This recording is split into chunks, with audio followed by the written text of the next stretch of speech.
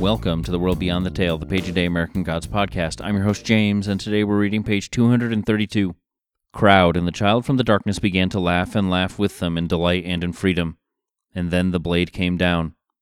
Shadow opened his eyes and realized that he was hungry and cold, in an apartment with a layer of ice clouding the inside of the window glass. His frozen breath, he thought. He got out of bed, pleased he did not have to get dressed. He scraped at the window with a fingernail as he passed, felt the ice collect under the nail, then melt to water. He tried to remember his dream, but remembered nothing but misery and darkness. He put on his shoes. He figured he would walk into the town center, walk across the bridge across the northern end of the lake, if he had the geography of the town right. He put on his thin jacket, remembering his promise to himself that he would buy a warm winter coat, opened the apartment door and stepped out onto the wooden deck. The cold took his breath away. He breathed in and felt every hair in his nostrils freeze into rigidity. The deck gave him a fine view of the lake, irregular patches of gray surrounded by an expanse of white. He wondered how cold it was. The cold snap had come, that was for sure. It could not be much above zero, and it would not be a pleasant walk, but he was certain he could make it into town without too much trouble. What did Hindelman say last night? A 10-minute walk? And Shadow was a big man. He could walk briskly and keep himself warm. He set off south, heading for the bridge. Soon he began to cough, a dry, thin cough as the bitterly cold air touched his lungs. Soon his ears and face and lips hurt, and then his feet hurt. He thrust his ungloved hands deep into his coat pockets, clenched his fingers together trying to find some warmth. He found himself remembering Loki Lysmith's tall tales of the Minnesota winters, particularly the one about a hunter treed by a bear during a hard freeze, who took out his dick and pissed an arcing yellow stream of steaming urine that was already frozen hard before it hit the ground, then slid down the rock-hard frozen piss-pole to freedom, a wry smile at the memory and another dry, painful cough. And that's our page. An odd page here to end on such a humorous note after we started with the death of a child, but that's Neil. Hot and cold, I guess. Well, cold, mostly on this page, huh? The dream ends as the child is laughing with joy as the audience around him also laughs, and then the boy is killed by a blade mentioned on the previous page. The dream doesn't depict America, but still, the God created in this moment is in America, and thus Shadow is getting a vision of this. It's also reminiscent of the hanging of the Norse leader that Sam spoke of.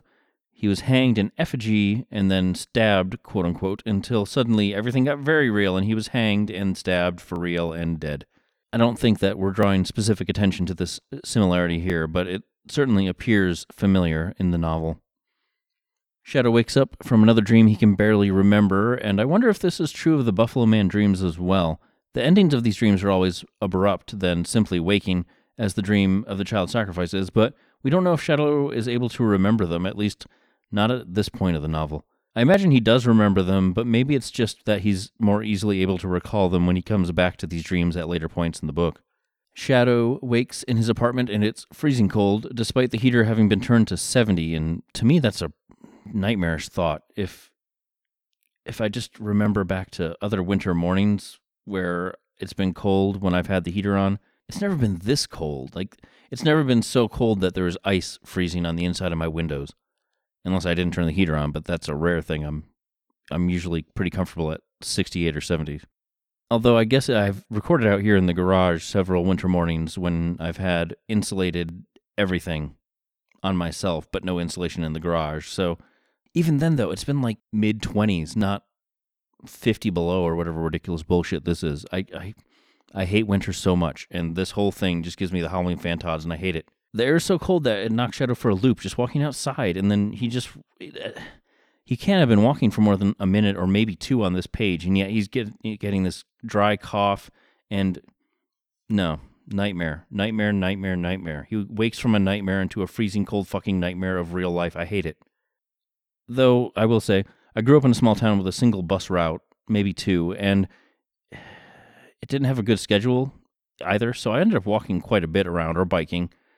I remember a time when my car broke down after it got towed. I was sort of wondering what I was going to do. I must have had a cell phone, but I think I just couldn't reach anyone that could actually help me. And so I just kind of hoofed it 6 miles home. But this was like late spring, early summer maybe, significantly more pleasant than Shadow's jaunt here on the page. I think it's also important to consider that not only is it significantly colder than Shadow is used to, but he's not even adequately dressed. There's no hat, no gloves, no boots, not even a thicker coat. Wednesday sent him into this mess, almost completely unprepared, and I have to wonder if there's a purpose behind it.